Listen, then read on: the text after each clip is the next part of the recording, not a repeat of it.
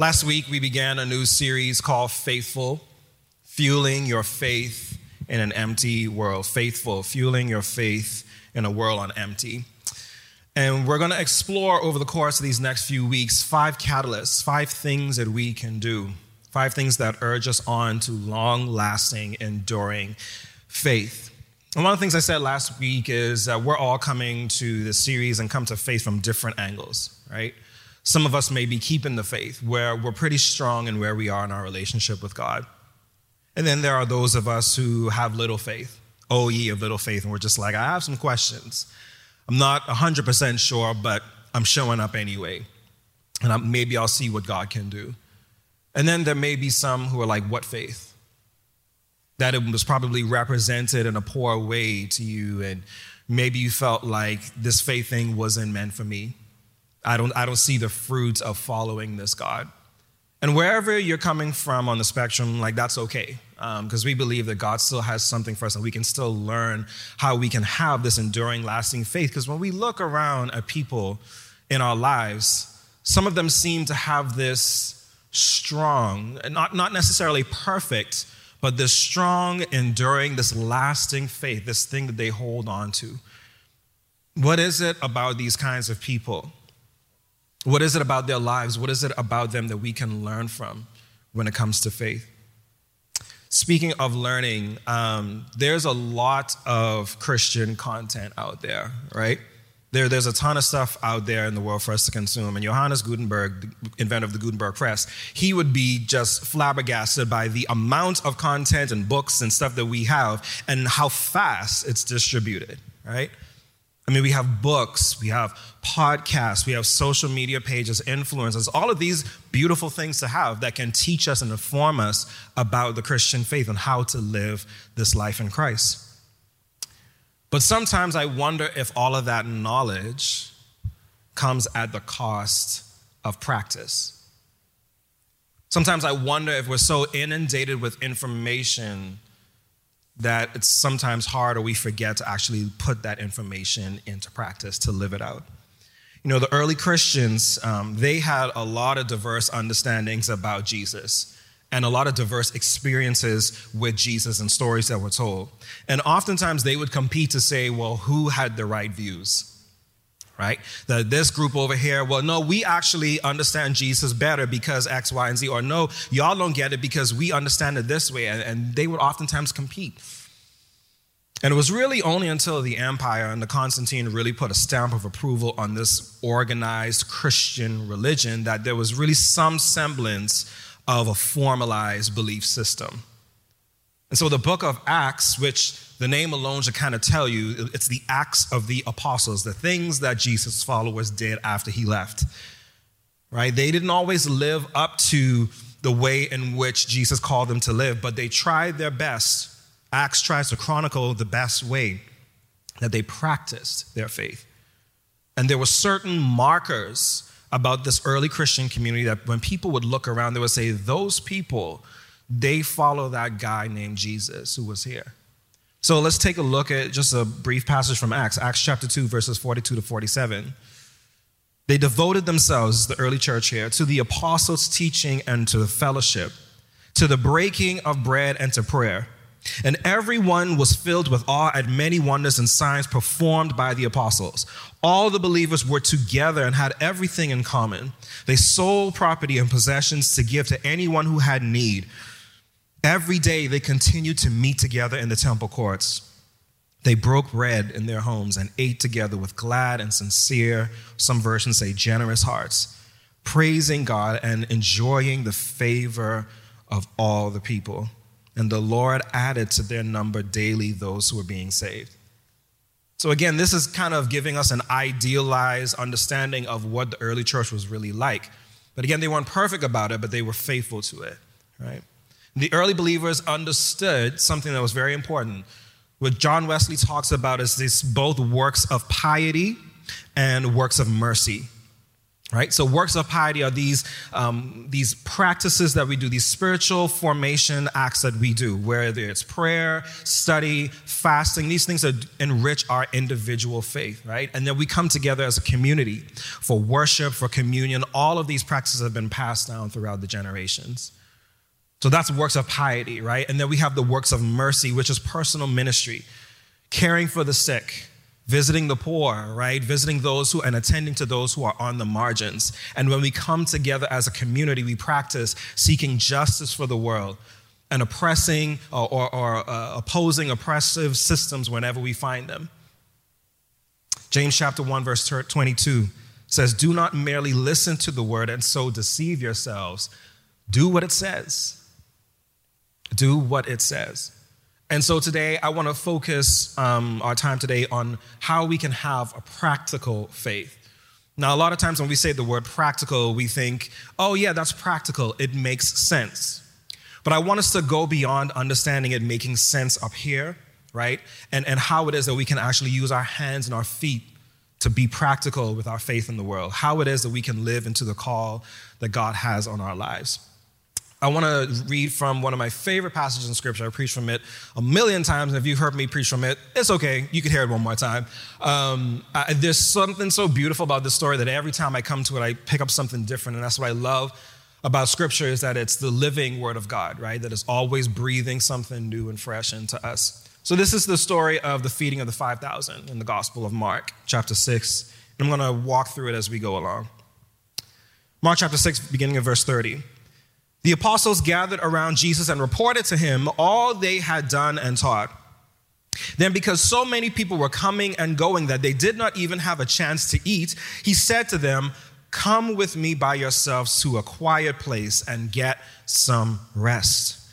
So they went away by themselves in a boat to a solitary place. But many who saw them leaving recognized them and ran on foot from all the towns and got there ahead of them.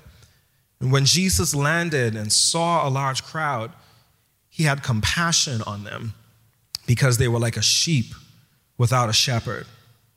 So he began teaching them many things. And by this time it was late in the day, so his disciples came to him. "This is a remote place," they said, "and it is already very late. Send the people away so that they can go to the surrounding countryside and villages and buy themselves something to eat."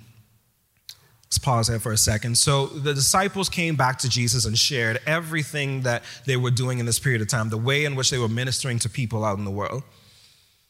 But I think what we are going to see is that this call, this ministry that they were involved in was going to be put to the test, right? The strength of that call. The story really begins to pivot in verse 36 when they say to Jesus, "Listen, just send the people away. Let them go into the country towns and get something to eat." But compassion, and the word compassion here in the scripture, I've talked about this a lot. In the Greek, the word actually means a feeling that you have deep inside your gut, right? That there's something deep inside of you that moves you to act and to do something for someone else.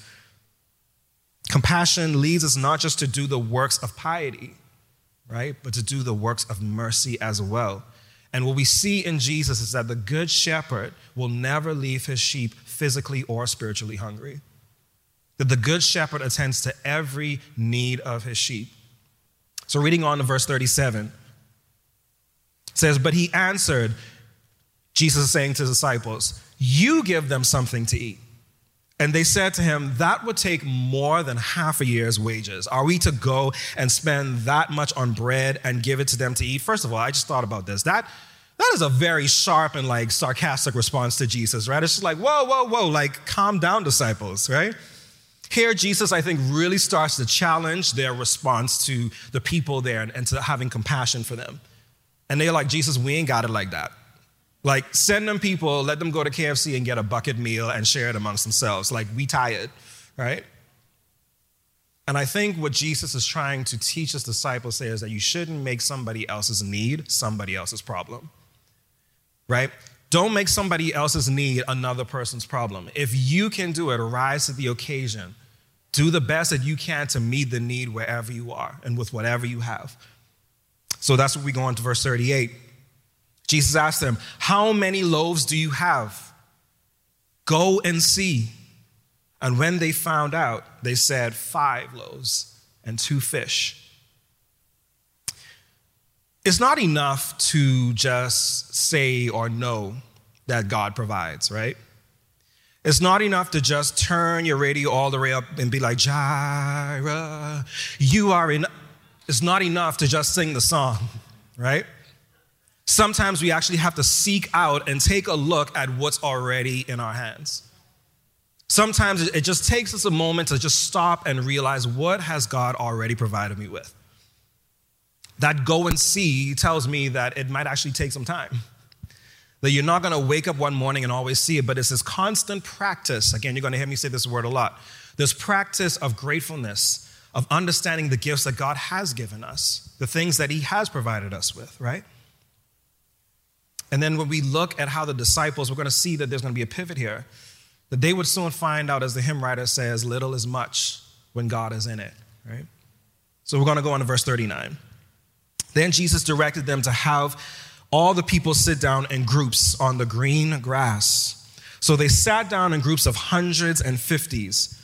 And taking the 5 loaves and the 2 fish and looking up to heaven, he gave thanks and broke the loaves.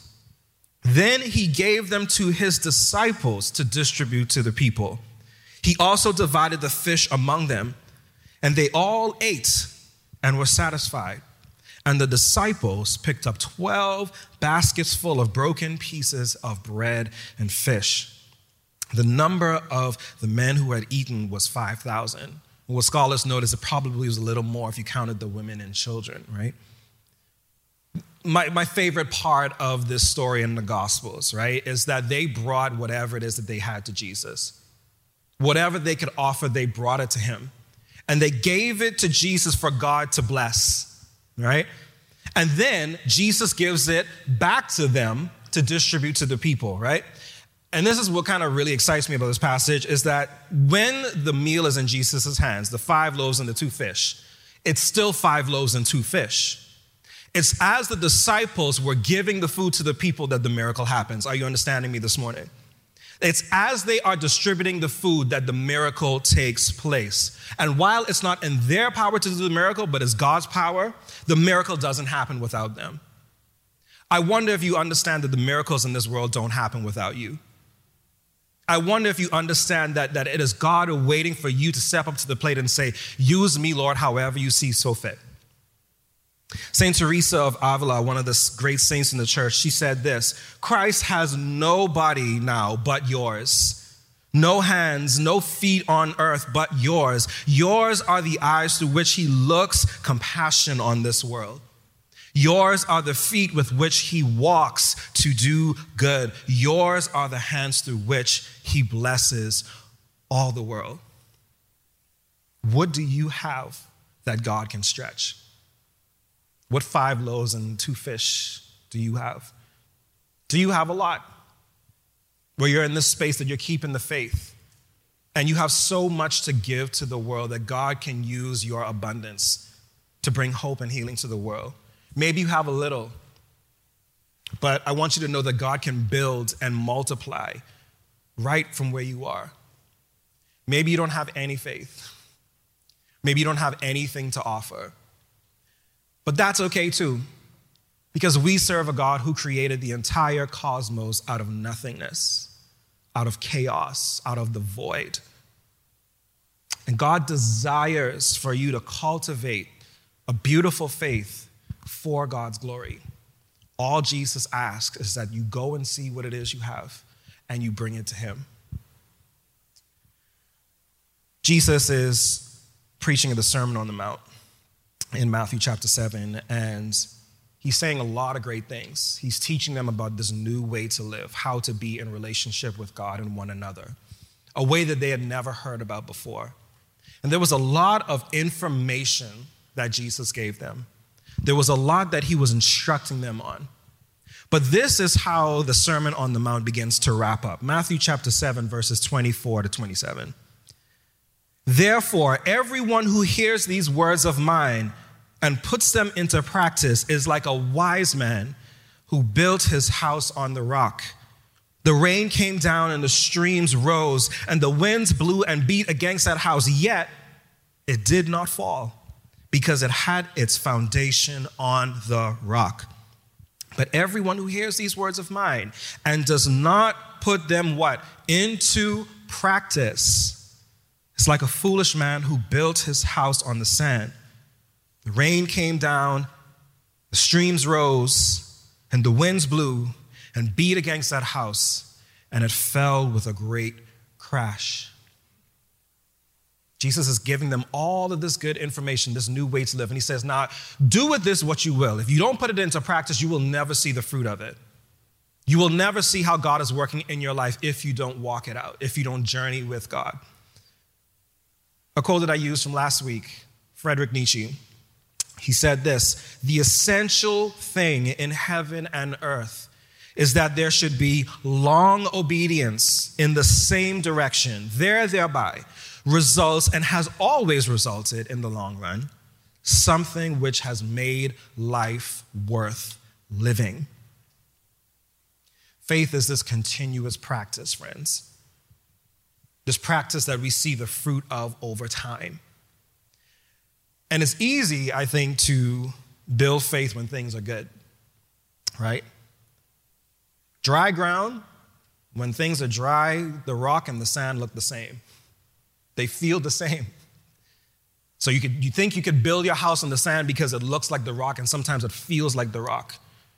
But I think what Jesus is saying to his disciples as he's wrapping, the people that are listening to him, as he's wrapping up the Sermon on the Mount, he's saying that we hold to our faith in every season.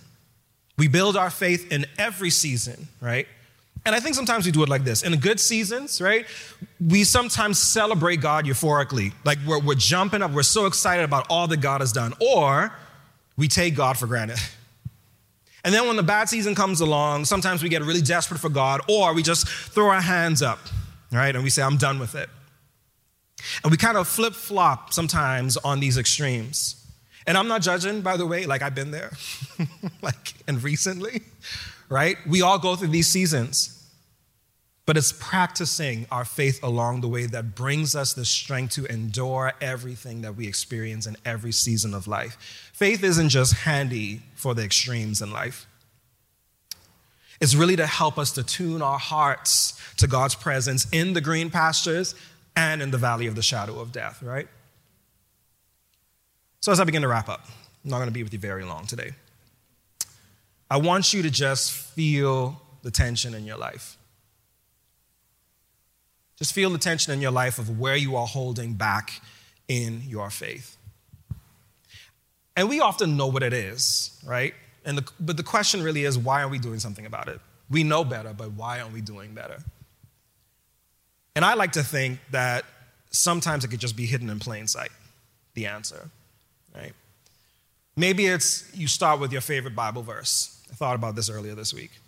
Mine is John chapter 16, verse 33, where Jesus says to his disciples, in this world you will have trouble, but have courage, take heart, for I have overcome the world. Here's the deal, just between us friends, right? I don't always live that. I don't always like how that sounds. I would much rather not have troubles to begin with, to risk manage, and to go around instead of go through. If the troubles could just not be there in the first place, we good, we Gucci. I'm good with that, right? So maybe it's a verse or a saying from Christianity that you love to say and quote. Maybe that's an opportunity for you to interrogate it and say, am I actually walking this out? How is this showing up in my life? Is this actually something that I'm living, or it's just words? Right. And the second question is, what is the thing you feel that you have all figured out about God? What is the thing you think you have all figured out about God or faith? And by the way, it doesn't mean that we don't draw near to God so that God can draw near to us, right? What it means that in the process of doing so, we don't think that we can control or become God, right? Reliance on knowledge alone will only lead us down a path of apathy where we don't have compassion for ourselves and for the world. James chapter 2, verse 26, quintessential verse about faith. As the body without the spirit is dead, so faith without deeds is dead. The word spirit, whenever you see that in Scripture, it denotes this idea that is the breath of God, that is breathing life into all things. The Spirit moves us to act, friends. The Spirit animates us and empowers us to live as the people of God called by God's name. So as we prepare to come to the table, I want you to think about this. I want you to think about how God always desires to feed God's children out of his abundance. That there is no one that the Good Shepherd would let go hungry, spiritually or physically. That there is more than enough room at God's table, and there's food for everyone at God's table. There's even food left over. The disciples had 12 baskets full. Each one of them could get a basket, right? And what I think Jesus does throughout his life and his ministry is that he demonstrates this practicality of faith. He demonstrates with the bread and with the fish that he blesses them, he breaks them, and he gives them. What does it look like for us to be blessed by God, to say that we are God's beloved children? That we are called by God's name, and that we are broken not in the ways of destruction, but so that we can be shared and distributed with the world, that love can be spread throughout this world. What does it mean that our lives can be a life of being blessed, being broken, and being given for the sake of the world? Jesus mirrored that at his Last Supper, knowing what was to come. And he lived this all the way to the point of death and ultimately resurrection. May we live likewise. Let's pray. Holy God, we thank you that there is room. There is room at your table, and there is abundance at your table. And so, God, we come humbly today and we repent of our sins, of the ways in which we have failed to love you in word, thought, and in deed. We ask, oh God, that you would forgive us and that you would free us to be your hands and feet in this world, because there are none but ours. May we not just know about you, but may we demonstrate you in the world. May we not just know about you, but may we experience you as we practice our faith, to draw closer to you and to draw others into your love. May we be a people of praxis this week, oh God. Challenge us in the places where we are complacent, in the places where we would rather sit and not do, in the places where we think we have it all figured out. May you continue to show us the wonders of your mercy, your grace, your love. In Jesus' name, amen.